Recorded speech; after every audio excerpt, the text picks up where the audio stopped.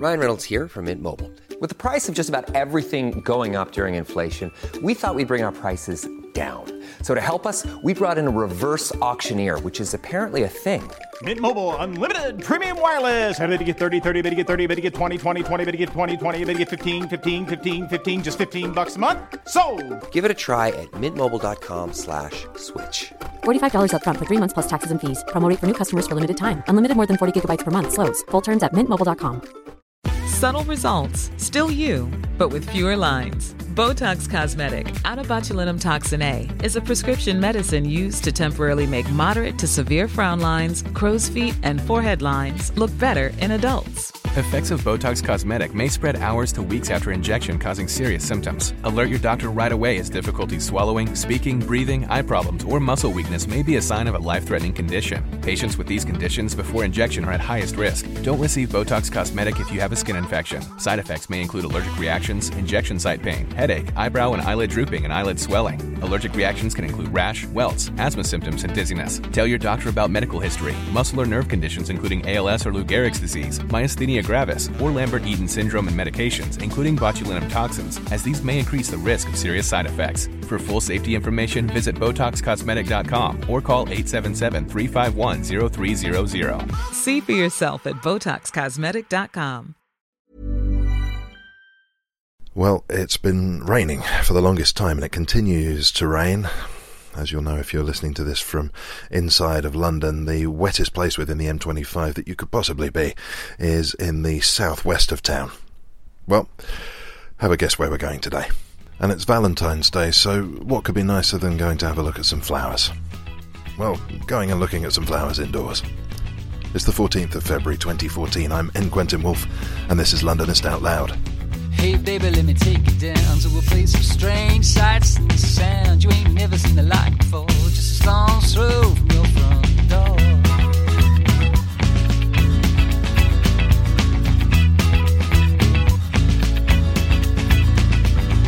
Hey baby, slip out with me, see a piece of the air, land and the sea. Some creep, some saw, down the road, jam rag store. My heart aches for some far off place. Well, hello. It is chucking it down with rain outside. I must say that I wasn't very much looking forward to this. I knew that I was coming down to southwest London today, and then I'm looking at the news on the television, and it's saying that southwest London is completely underwater, and that I need scuba diving apparatus to approach. So far, so good. We're at Chiswick House and Gardens, and the rain is coming down. We're under cover, and we're going to be discussing the grounds and the cover as well in just one moment. With me, Claire O'Brien, the director of Chiswick House and Gardens Trust, and John Watkins, who is the head of gardens and landscape at English Heritage. Hello, you both. Hello. Hello. Where to start? I suppose we've got to start by describing the surroundings. And I've done a lot of work over in East London recently, and one of the first things that struck me as we came down to southwest London is the sheer amount of space going on here, and also the fact that there is greenery. I remember greenery. What a beautiful place it is. And perhaps we could discuss the grounds and the architecture in the very broadest terms, Claire. Well, if we just start with where we're actually standing, we're in an 1813 Grade 1 listed conservatory designed for the 6th Duke of Devonshire. But we'll talk about the context of who lived here and why these buildings were built in a moment, if I may. But I just want to say we're under a sort of beautiful arched ceiling with wonderful cornicing, which you wouldn't necessarily expect when you walked into a conservatory, as it has a portico to sort of welcome and prepare your guests for the wonders they're about to see. But I'll hand over to John to give you a bit of context as to what is Chiswick House and Gardens. Yes, because at the moment I have very little idea. I came in via the tradesman's entrance, and I'm not quite sure what the paths that lead to and from this reception area, what they lead to, and what the overall scope of the place is. Well, you're in one of these very special pearls that are part of the necklace that is the River Thames. And what a beautiful start. That's a fantastic metaphor. Right the way along the Thames, which is a wonderful, very easy waterway, many big families set up their country homes that were close enough to their London houses. And Lord Burlington moved to Chiswick in the early 18th century and created this wonderful garden that we've got here, and of course the wonderful Chiswick House, which was a wonderful set-piece property. Now, when you say he moved here, I must just check that I've got this right, because I read somewhere that one of the purposes of this place was to show off his art. Now, was he sort of living down here all the time, or was this for special occasions only? Well, he had Burlington House in Piccadilly, and he had other estates as well. So, I think the advantage of Chiswick, it was a bit of countryside near London, and it was also close to other friends that also had estates, small estates along the Thames. So we'll map out the estate in just a second, but maybe it's worth lingering for a second on that. We're sort of talking late 1720s or thereabouts, aren't we? That's right, and he was here until the 1750s. But what is quite why he was important as far as the landscape was concerned, working with William Kent. What really happened here at Chiswick, it was that big jump from formal gardens to informality. So it said that William Kent jumped the fence and saw that all landscape was a garden, and this is really what happened here at Chiswick. And so this is why garden enthusiasts and garden historians from all around the world come and visit Chiswick as one of these set pieces. All right, okay, so this is maybe moving away from that sort of rigid formality that Pope talks about. That's exactly right. And of course, Pope was one of his friends, and they used to have dinner and festivities here as well. So you can imagine the discussions and arguments over how you should present your landscape, your architecture, and your art. Well, I think maybe some of those historical figures are worth mentioning as well, because you've got prestigious neighbours here in terms of heritage homes. Who else have we got in the area that's noteworthy? Well, we've got Hogarth. Hogarth moved to Chiswick at a similar time to Lord Burlington, when Lord Burlington was visiting here regularly. And his house is literally 2 minutes outside the grounds.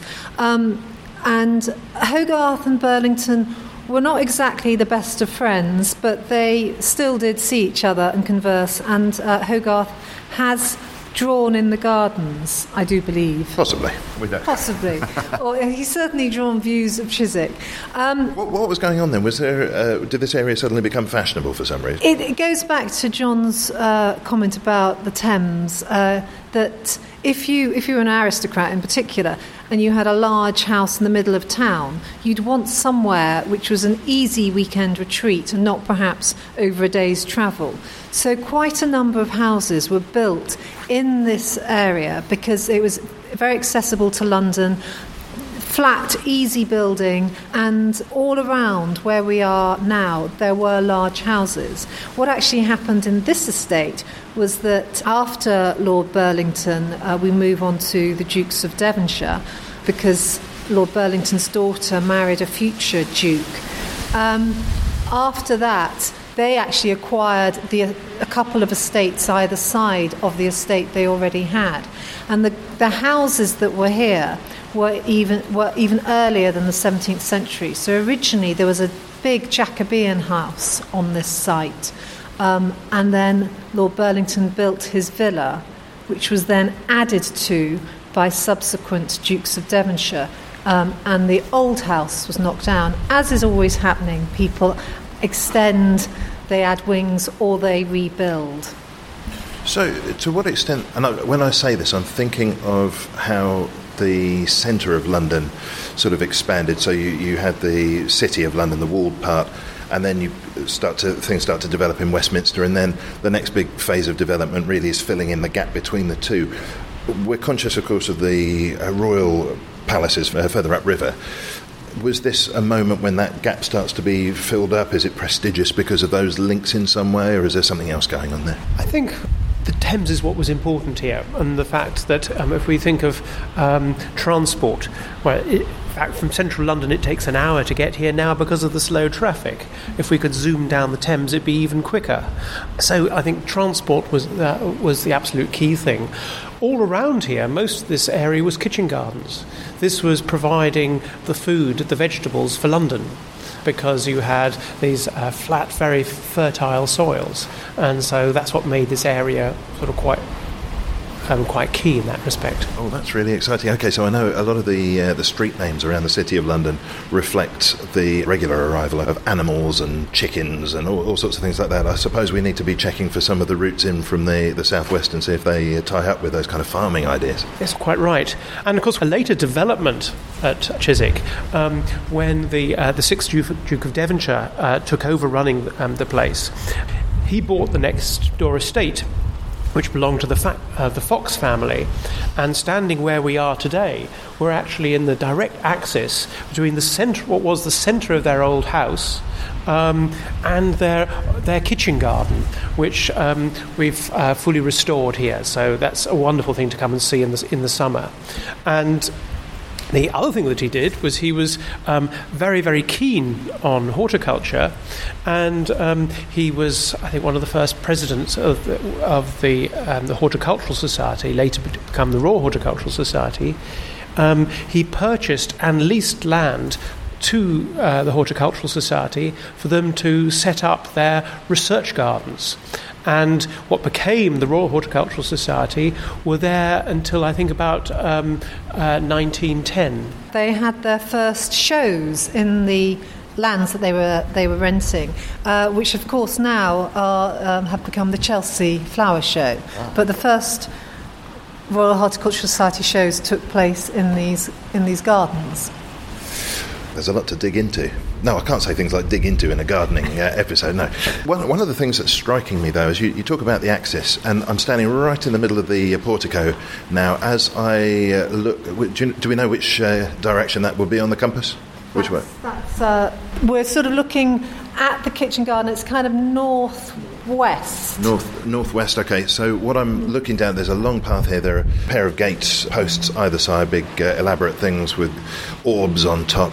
A nice set of gates, and then we can see the path continues further on into what looks like a walled garden behind us, and we'll talk about the structure just here as well, but the path continues, and it's very, very symmetrical, very ordered.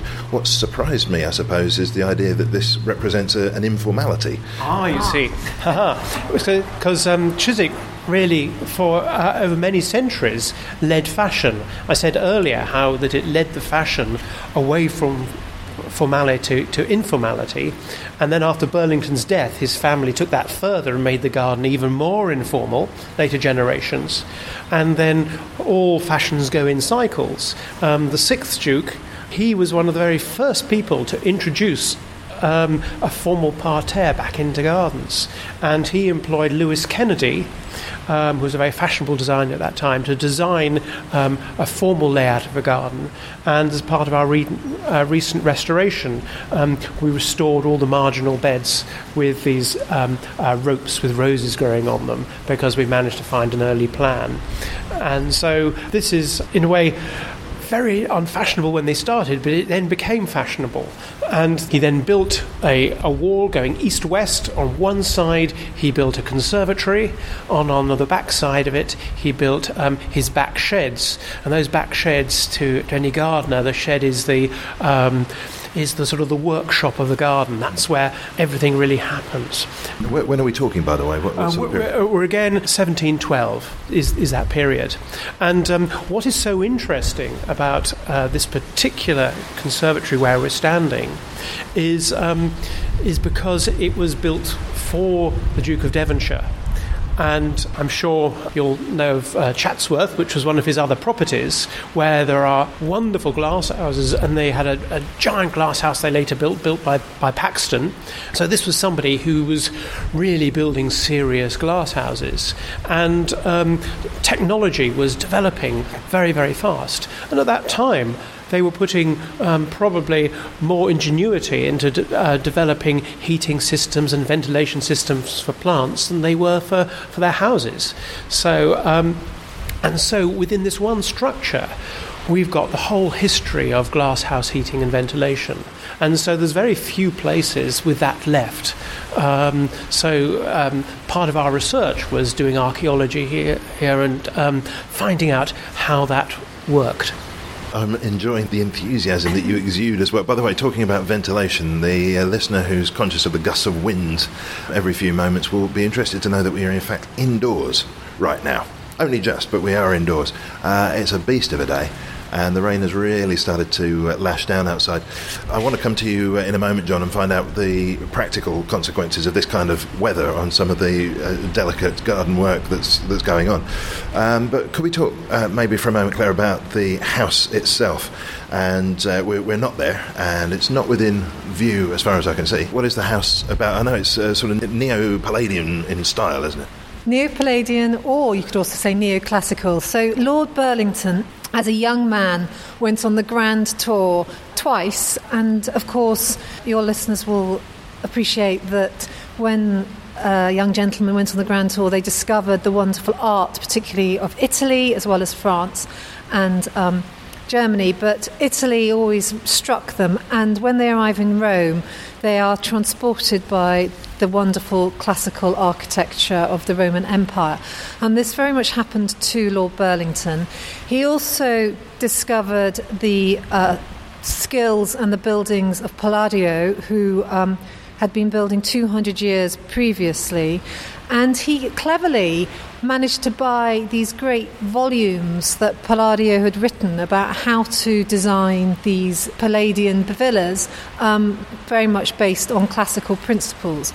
So he came back, he moved into what was the old house, the Jacobean house here at Chiswick, as well as already has been mentioned by John, living in his other places, especially in Burlington House, Piccadilly. And he was a very talented young man. He could design, he could direct, he was very creative. And he wanted to build the perfect, classically proportioned villa. And that is what he did. It is, when visitors come nowadays, it is what they would think a surprisingly small house. However, it wasn't designed, it's believed, to be the main residence. It was designed to be on very much classical principles, wonderful views inside and outside, very elegant proportioned rooms, beautiful stonework and plasterwork. And he used it to see his friends and to have his library and to contemplate. But where they slept and where they ate was next door. And then what happened over time when the 5th Duke of Devonshire inherited, he then built 2 big wings onto the small villa, so it became a more practical home where there were kitchens and there were bedrooms. Now, the visitor nowadays would not see those wings because in the 1950s those wings were taken away because they weren't part of the original build, so they weren't the pure early Georgian house. And those wings were taken away, and we're back to the perfectly formed villa. And it has been a very important and groundbreaking building from its day. It's inspired many other stately homes around this country. It's inspired many buildings in America, and some people say it was an inspiration for the building of the White House. Yeah, well, lots of Hellenic stuff going on in DC, of course. One of the buildings that keeps coming up in my mind when you're talking is John Soane's house. He took on board some of the same influences, but of course he had great constraints of space, which don't seem to be so much of a problem here. Now, as far as I can see, he was incredibly ingenious in how he manipulated light and broke through different stories of the building that he had to hand. There was, I think, a 3-house knock-through. Was the same sort of ingenuity going on here? Yes, I would have thought so. I mean, used the sort of the best craftsmen to make the internal details. I mean, the house is full of wonderful details which are well worth visiting. But just on John Soane, yes, he had his Lincoln Inn Fields house, which I hope many of your listeners have visited, but he also had a country house just close to here, Pitshanger Manor. And it's in a rather dilapidated state, sadly, and hopefully it'll be restored. But that was his country house, and again, is a neoclassical building. As the rain pours down above us, we're protected by the beautiful roof of the conservatory here, and we're looking out on the gardens. Now, I'm wondering, and maybe this, because your brief is not just this garden, but a wide range of gardens. Yes, English Heritage Gardens. And what's the effect of the weather we've been having? It can only be deleterious. It can be serious for trees. This strong winds cause a fair bit of branch drop, and it's always very sad when we lose trees we've got used to for many years. But it's flooding and waterlogging, and the best thing a gardener can do on wet ground is actually to leave it. You can cause more damage to wet ground by walking on it and trying to cultivate it. So it's holding us back at a time when we want to be starting to get on working in the garden. Also, I mean, gardens like this at Chiswick, it's very level ground, silty, sandy ground, and the water levels are very high at the moment. There's nowhere really for the water to go. So yes, it's quite moist. So this is, you can tell I'm not much of a gardener. This isn't just water. When I imagine the Thames breaking its banks, I have an idea of a little wave splashing inshore, but actually the water's rising up from the water table, isn't it? Yes, the water table is very high at the moment. Okay, and what about... I think that's in gardens across the country. Well, yes, absolutely. I mean, as being a Somerset gardener, probably isn't a great deal of fun just at the moment. What's the scope of the gardening work here? How big is the team? How does it fit together? The team here, we've got a core team of staff, of gardeners. We've got 3 garden staff. We also have lots of volunteers who are absolutely key to managing the gardens. And we also have a contract team who do the grass and empty the bins and do the sort of easy measurable work. Oh, right. Okay, so there's a few people who sort of intimately understand the place, and then some of the simpler, laborious jobs, they're sort of outsourced. That's right, yes. Is that a normal model for a place of this sort? Variety of gardens will be managed in different ways, but that's quite a good practical way of doing it. Well, we should talk certainly about the restoration that's been going on and is ongoing, a huge amount of investment in the place just recently. But perhaps we should say something about the festival that is coming up in March, because that's, and I'm hoping the weather's going to clear up for that. At the moment, the conservatory that we're in is in a sort of a preparatory stage and is awaiting some of the floral arrivals that will appear just before the festival starts. But can we say something about what that festival is and why it's here? Well, it's called the Camellia Festival, and I think it's all in the name, because this conservatory that we're in is full of these most beautiful camellias. Before we go a step further, I'm not a gardener, I don't know what a camellia is. Is it a tree, a bush, a flower? John, what is a camellia? A camellia is an evergreen shrub that in spring gets covered in large rose-like blooms that could be white, pink or red. And we're very fortunate here to have some very, very early introductions. And I think a lot of visitors would be rather surprised to find camellias in a glasshouse, because most gardeners would have camellias growing outside. But this is an interesting aspect of history, because from when camellias really became fashionable, and that was really from the 1820s onwards, they became very, very fashionable.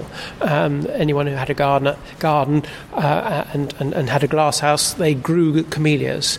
And because They came from Japan, and they were thought to be very, very tender, and they needed the protection of a glass house.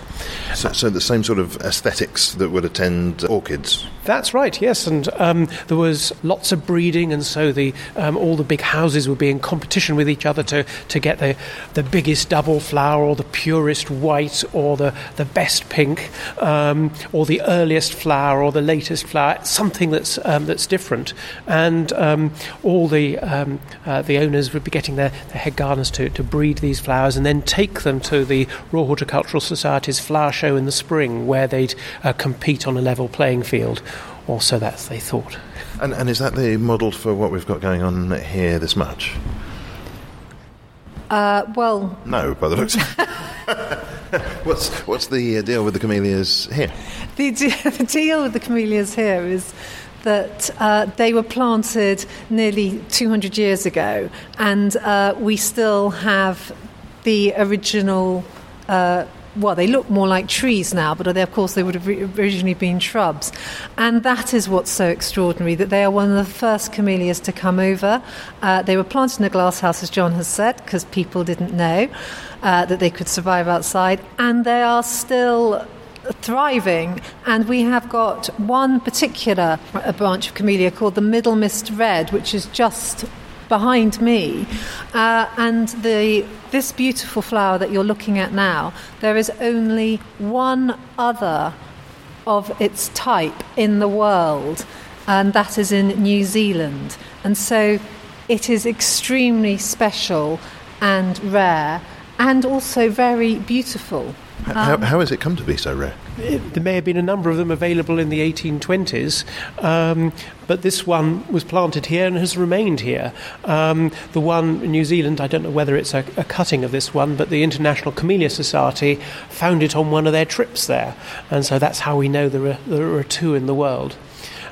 So, I don't know if my mind should be going down this road, but the first thing, when I discovered that this thing is so rare, what's to stop somebody from sneaking a pair of secateurs in and having a cutting?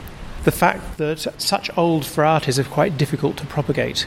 And in fact, we've been undertaking a propagation scheme for all of the camellias here, because you never know what might happen, and so that we've got backup plants for these for all of these varieties in the future. Okay, and you mentioned potting sheds, and I don't know if I'm jumping the gun here, but I'm imagining that might be where some of that stuff is going on? Well, actually, in the greenhouses beyond the potting sheds. This is the perfect excuse then, really, to talk about what we've got here structurally, isn't it? We've mentioned the potting sheds. I think we'll be visiting those in just a moment. Can we talk about this thing that we're in? Yes, you've got a central dome, and below the central dome you'll see there's a really rather lovely pebble mosaic. And on top of that is a white tub with a tall palm tree. And in fact, the tub you can see here is one that's been remade from early ones we saw in Lord Burlington's prints, where he had citrus growing in them. And notice there are hooks on the side, and these were so that they could cart these very large pots about on carts. So, for example, they would have a citrus that they'd put out on a terrace in the summer, and then they'd bring it into an orangery in the winter to keep it free from frost. And then either side from this dome that I mentioned earlier, you've then got two wings going either side. And near the windows, you've got two slabbed benches. And I remember being brought here by my parents as a small child, and just coming sort of my head about the height of the first bench and seeing those full of spring flowers. And so this is the sort of vision you'll see in another couple of weeks' time here at Chiswick, as well as the camellias, because only sort of one of the camellias is in sort of full flower. The others are waiting for a couple of weeks until the start of the Camellia Festival.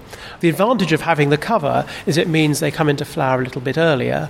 Also, they don't suffer from frosts, because one problem with camellias is that the beautiful flowers sort of go a sort of rusty brown colour when they get frosted.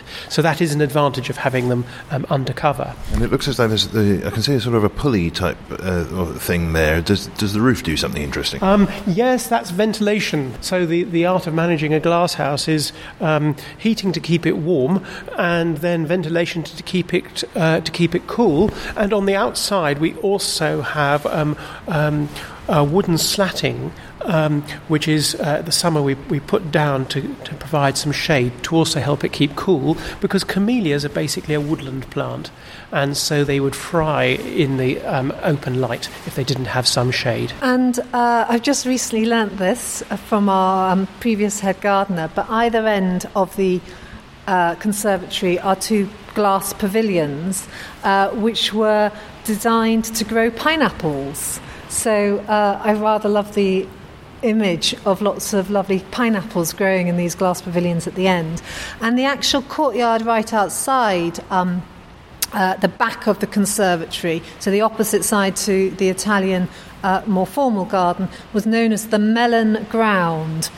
One assumes because melons were perhaps grown there. Well, we'll come back in just a moment. We're going to get a word from our sponsor, and I suspect we might be heading off towards the potting sheds. Londonist Out Loud is sponsored by Audible.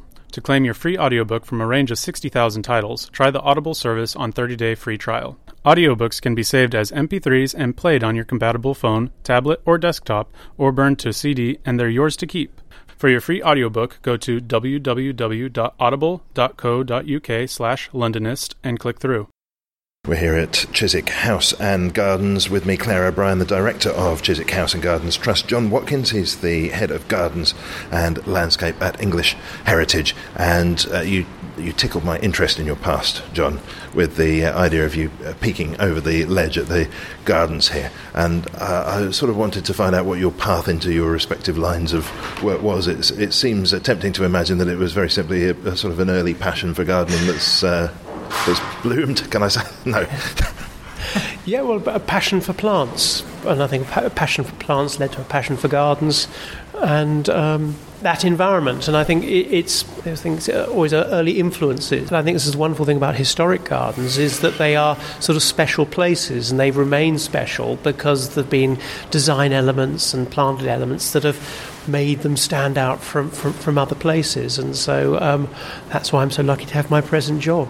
Where do you get the kick from? And maybe it's evolved as your career has evolved, but is it sort of the hands-on thing, or is it a more conceptual thing being realised? What's the draw?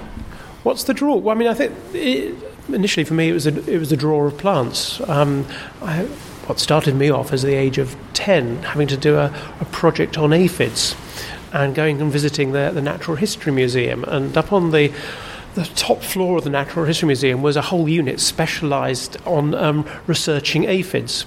And they were breeding them on the roof, probably to sort of populate the whole of London with greenfly.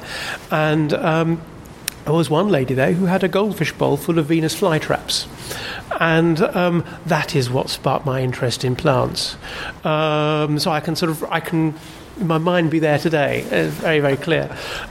From there, getting interested in other groups of plants, and my first job, I was an apprentice in the restoration of the Temperate House at Kew.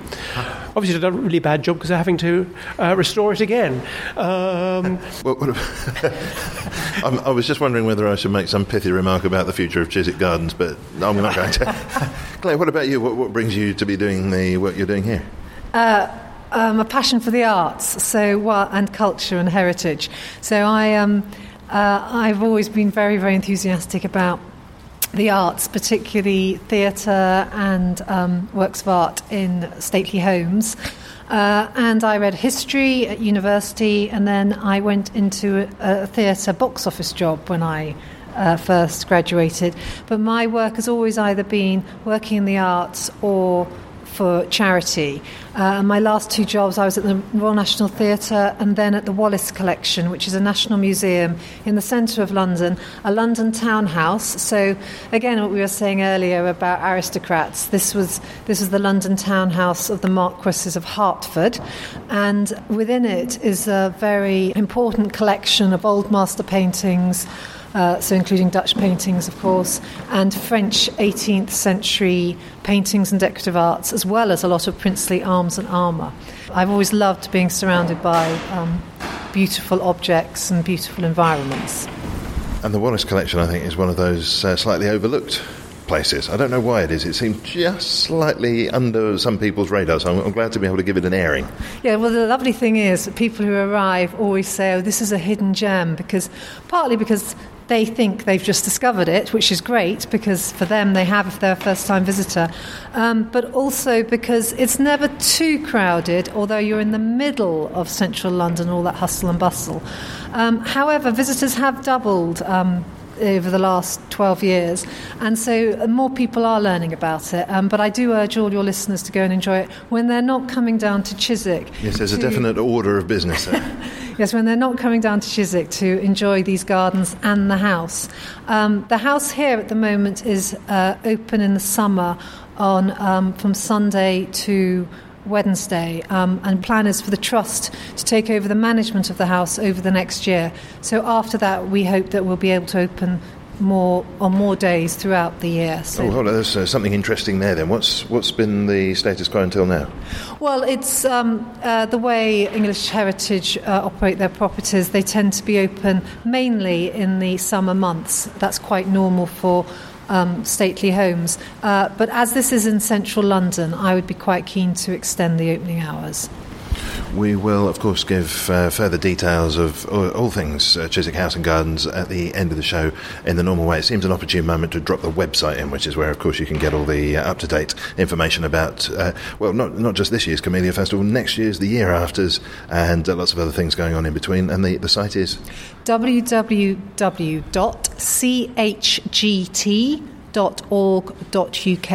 So that's CHGT for Chiswick House and Gardens Trust. I wonder if you were to think about things that didn't have a connection with nobility or aristocracy, what would you like to see given a little extra attention, perhaps by the public, if not by English Heritage itself? We're interested in all heritage. A few years ago, we registered some allotments because they were an important part of culture in more than one way. And always on the lookout for places that are different and also tell a history of where we've come from and where we're going. Is there anywhere you'd like to see preserved that doesn't have those sort of aristocratic connections? Gosh, that's put me on the spot. That's a tricky question. Maybe we could bank it and see what your subconscious does with it as we're going through the interview. Yes, okay, bank it. So I'm going to come back to you for at the end website details and a place in London that could be also worthy of interest. It could be the third on the list of visiting spots for our listener. Shall we head through the place here and see what's on offer? And of course that's the big question, isn't it? If we're going to entice people to come down to this part of southwest London, we've, I hope, sketched out some of the interesting things to see here. But what else is there that we haven't yet touched upon? Well, what I would like to touch upon, we've spoken about ventilators here, but actually how they heated the glass house. We're standing in front of a big run of 4 6-inch cast iron pipes. These are very serious looking. Very serious looking. And these are non-operational, but they have been kept as part of the history of the site. But this wasn't the first heating system that was here. It was only sort of later on in the 19th century that they developed the technology for building these long pipes that could hold hot water. So they're radiators? Effectively radiators, yep. We had radiators for plants before we ever had them for people's homes. So, everyone that's sort of keeping warm in front of their radiator, they need to thank the technology that was developed for places like the glass house at Chiswick. A quick word of description here, because I'm seeing they're doing something very interesting at the end. As you've described, there's 4 of them together, so that a cross-section would be in a kind of a square shape, and they travel along this square shape, and they go around the corner, and then in that circular pavilion area, it curves round very elegantly under the side bench until it reaches the French doors at the back, at which point the top pipes curve round and become the bottom pipes and very neatly flow back. And how is the hot water being moved through these? The original system that was developed was what's called a thermosiphon system. What they did was they had a coal-fired boiler in a pit at one end, big pipes, and that then heated the water, and the pipes slowly heated up. so they didn't heat up fast like our radiators do at home. They took a long time to heat up, and as heat rises, and so the pipes were put on an angle so that they would slowly rise, and then as it cools, it then comes down on the bottom pipe and works its way back to the boiler. And so it heats up slowly but also cools down slowly. There was a story of William Robinson, the famous gardener, who I think fell out with the family he was working for in Ireland and decided to leave. And so one night he just put out all the boilers, so it was quite warm when he left, but by the morning it would be freezing cold. So that was sort of the ultimate ruin a gardener could cause on a family. He later went on to become a very popular journalist and valued garden writer, but that was a story he liked to tell. But anyway, that was a thermosiphon system he had. But what's so special here at Chiswick is we have a number of other sorts of early heating systems. I mentioned that this is a lean-to glass house built on a big wall, and that wall, if you look on the top of the wall, there are what look like rather nice pots sticking on the top of the wall. Actually, those are chimneys. There's a whole run of them running right the way along the top of the wall, because this wall is full of flues.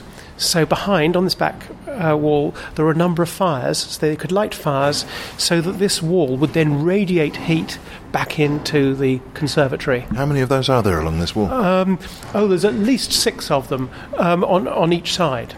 Well, that must consume an awful lot of firewood. That's an intensive system. Oh, yeah, that is an intensive system. And they weren't quite happy with that. They thought they could do one better. So when we had a lot of this clear, we had archaeologists in to try and unpick this. And we found that a later system they introduced had a series of flues going underground. So a bit like a sort of a Roman hypercore system with hot air. They were trying this out at Chiswick as well. Why is so much innovation focused here?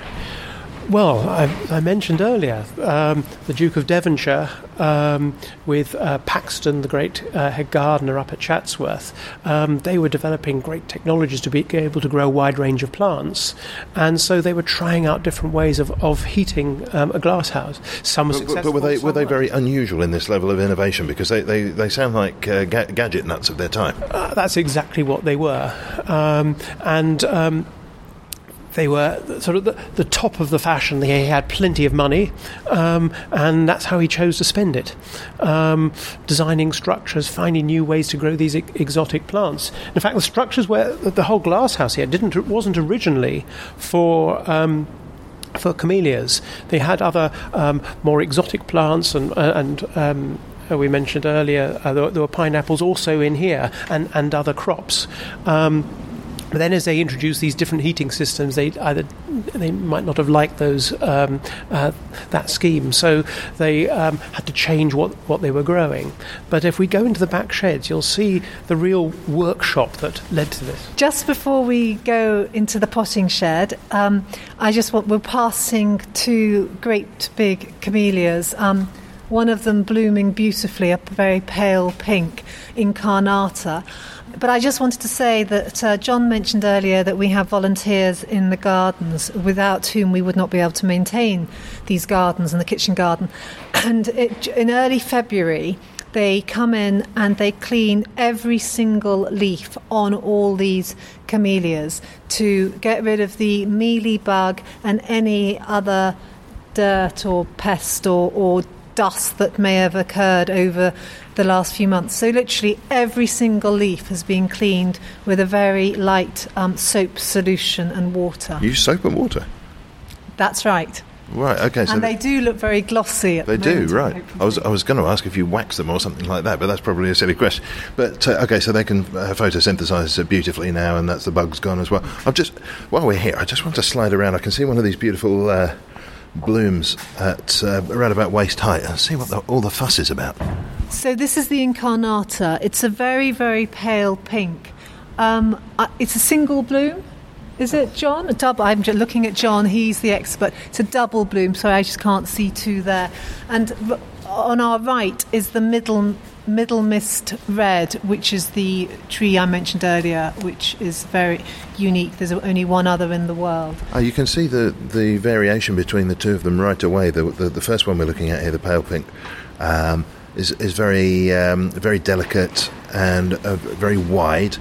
The other much more cabbagey in appearance, still very very attractive, but slightly tighter. I don't know if that's because they're just emerging. No, I can see a bloom at the back there. It looks a little meatier. So what we can see on them, you see some are still quite tight buds, and so we're still quite early. You see some here, little tight buds about the size of about double the size of a pea. That will, within the next 2 or 3 weeks, become a full-size bloom. And how long do they stay in bloom for? Hopefully the length of the Camellia Festival. Hopefully the length of the Camellia Festival, yeah. One of the advantages of it perhaps being a little cooler, the cooler it is, the longer they'll last. When we've had very warm springs, they tend to go over earlier and actually come into flower. Other years we've actually had them in full bloom at this time of the year. So I think the cool winds have helped to keep them back a bit this year. But there is an advantage by the sounds of it. If you're interested in coming to the festival here, probably get on with it and get down here in the earlier weeks rather than the later ones. Yes, I think that would be best in terms of to get the full force of the buds. We've been feeling the full force of the draft around our ankles, and still the rain comes down. I feel either I need to take advantage of the antiquated heating system, which ain't going to happen, or we need to get in the potting sheds. Londonist Out Loud is available free as a stream at londonist.com or a weekly download via iTunes. Hit us up on Facebook at Londonist Out Loud, tweet at Londonist Sound, and check out images of our guests via the Londonist Out Loud stream on Instagram.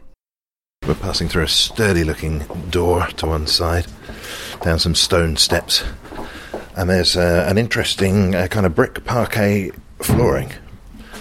And now, I'm not sure what I was expecting, but it doesn't seem to have much in the way of plants growing in here. No. Well, no. This was the back sheds rather than the greenhouse, and so if you imagine this was for maintaining the whole garden estate when labour was cheap, so there would be a whole huge team of gardeners, many more than we could ever afford these days. But what we can see here is actually one of the fireplaces, but this is quite a grand fireplace, if you can see here, where you can see the flue. And some of the other rooms along the back, there would have been the head gardener's shed, which would have had an even smarter fireplace, and to keep the head gardener warm. And then there would be tool sheds, stores for seeds, and for keeping other things dry. But if we walk through here, what I really wanted to show you is just through here. We're passing by lots of potted shrubs here, much smaller than the ones that we saw in the conservatory. These are less than head height on me. What we've just got in the protection of the shed here are actually citrus trees which we place out in the summer. And we're really using this as a winter orangery. We're keeping these plants dry, taking advantage of the light coming in through the windows, but keeping them nice and cool, so they're just ticking over. So if you were to go to somewhere like Versailles, there you would see the similar sort of structure in an embankment where these plants are kept really tight, just get a little bit of light but kept really cool, so they're just ticking over the winter. As it starts to get warmer, the light gets better, then they'll be taken out to a glass house to start growing. But what I wanted to show you is behind this you'll see a great big tank. This is a huge water tank that must be about 10 foot long by about 8 foot deep. And the notable thing for me is that it doesn't start until almost shoulder height, and then it goes up 2 or 3 feet from there. And it's a beautifully made stone tank, about 2 foot deep. And we don't know why it's there. There's one on the other side. And there's one on the other side. But underneath it, there are more flues. Do you see there's a chimney breast up there? There's another flue there. And what we think is that these tanks may have been put in place to produce warm water, because it was felt that watering plants with cold water might not have been ideal.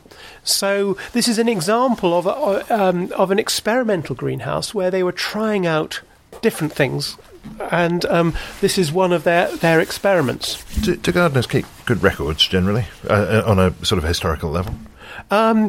Many do. All good gardeners should keep a good diary.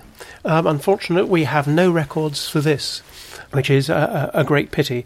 Perhaps one day someone will find the records of this in an archive. And indeed, who knows, we may have amongst the listening ears somebody who might have a suggestion as to that. Please do drop us a line if you've got an idea. That would be wonderful. I wanted to ask you, just as we move into by the way, I love the atmosphere here. This is a wonderful place to be. These oak beams above us and solid brick materials around us, terracotta pots piled up. John, I wanted to ask you, as we move through, if we were to compare the sort of mindset of somebody doing your work with that of another profession, I wonder what sort of person you've got to be in order to be successful when thinking about gardens. And to give an example of what I'm driving at, I've often found links between novel writing, for example, and architecture, where you're looking at structures and then filling in the detail. Your mind's got to be able to work on the macro and the micro at different times. Sometimes I think of, for example, a chef, that you need that level of artistry, but also there's a military element to it where you've got to be entirely disciplined. How would you disassemble the gardening mind? Well, I think a gardening mind needs to be, you both need to be a scientist. You need to understand how biological organisms are reacting to their environment. You need to understand those organisms as individuals and understand how they might work in communities. You've also got to be an artist, because you need to put them together in different combinations. You've also got to understand time, because if you think of an architect or an artist, they produce their picture, they produce their structure, they walk away. As soon as we've produced something, it changes. What we're doing is constantly changing. The environment that we're working in is constantly changing. So it is an artwork that is constantly needing to be adapted.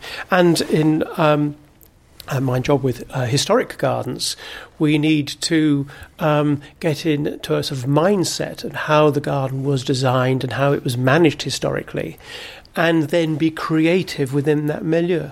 And in a way where we are fighting time. And I always think of a landscape as being, or how a landscape is working, is a bit like looking, if you open the back of a fob watch, you can see all these different cogs moving at different speeds. So you've got the second hand moving very perceptively, quite fast, and then that you can't even see the hour cog moving.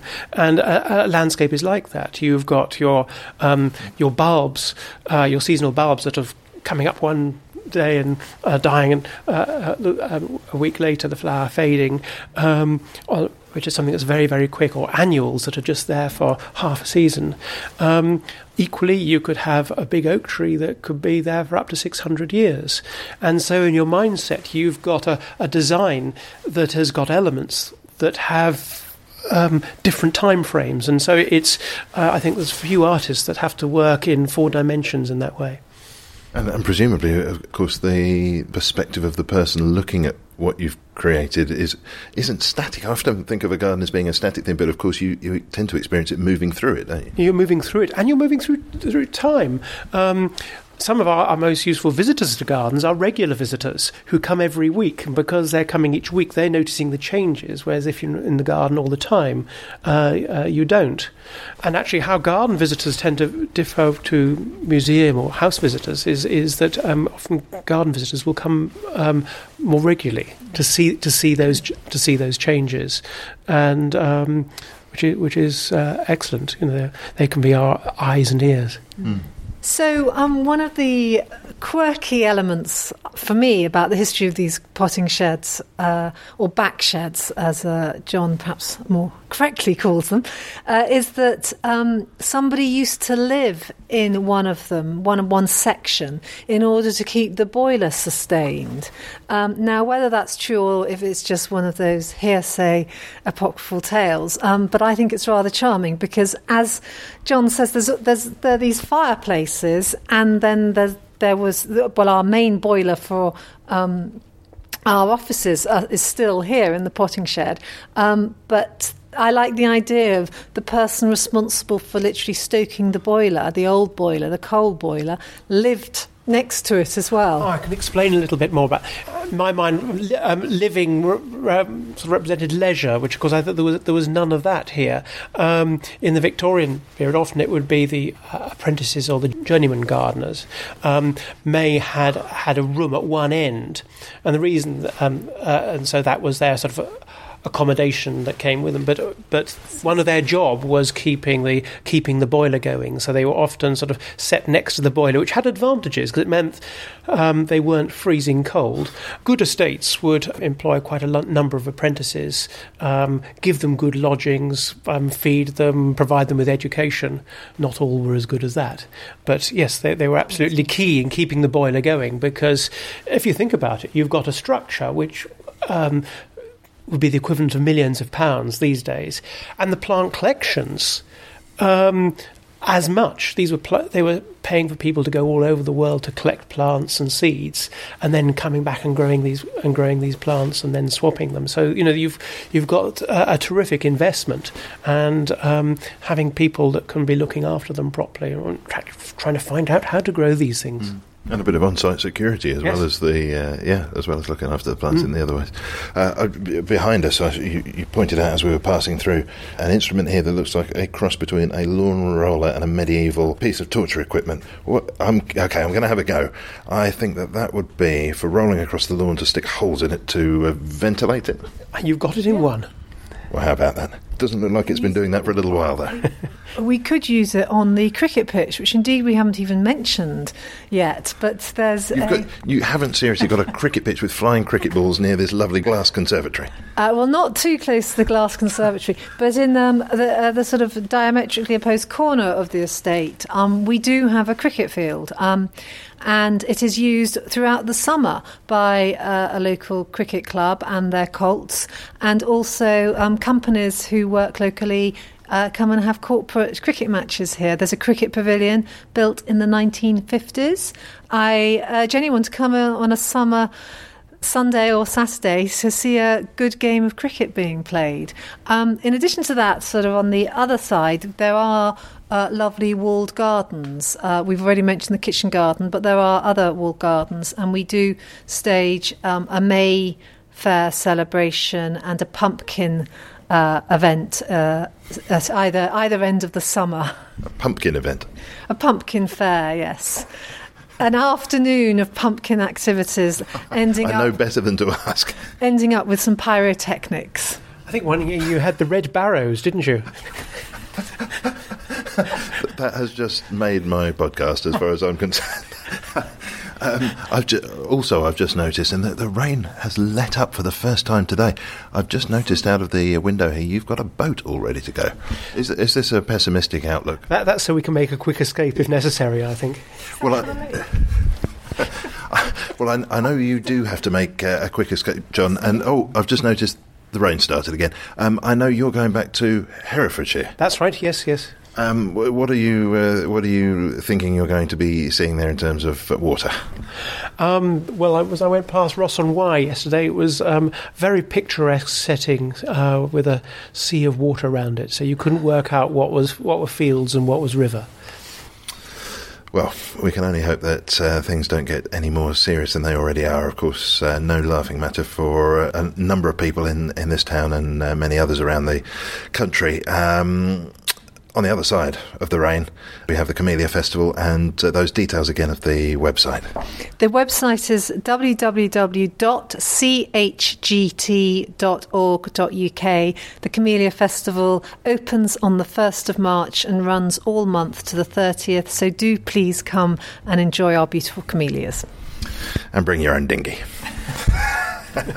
And before we go, we promised that we were going to come back, Claire, to you for your recommendation of a place in London that might be of interest, that perhaps isn't on people's radars, needs preserving. Well, it's not a specific place, but it's thanks to one of the visits I made on the excellent open houses weekend, and that is that it's so wonderful when councils or individuals restore old shop fronts and all the fittings and the decoration within old shops.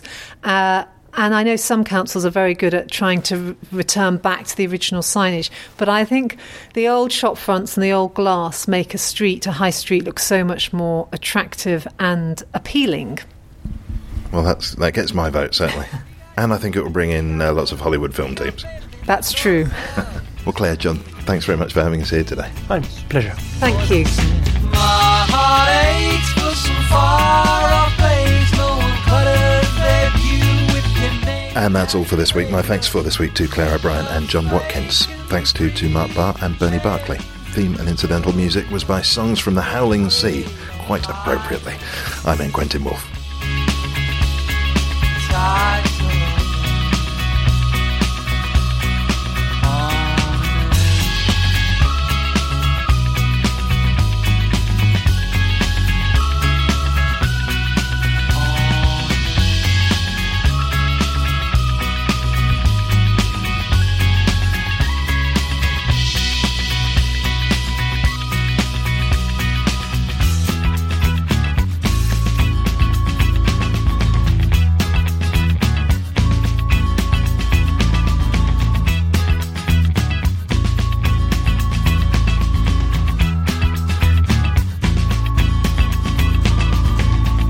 Baby, let me take you down to a place of strange sights and sounds. You ain't never seen the like before. Just a stone's throw from your front door.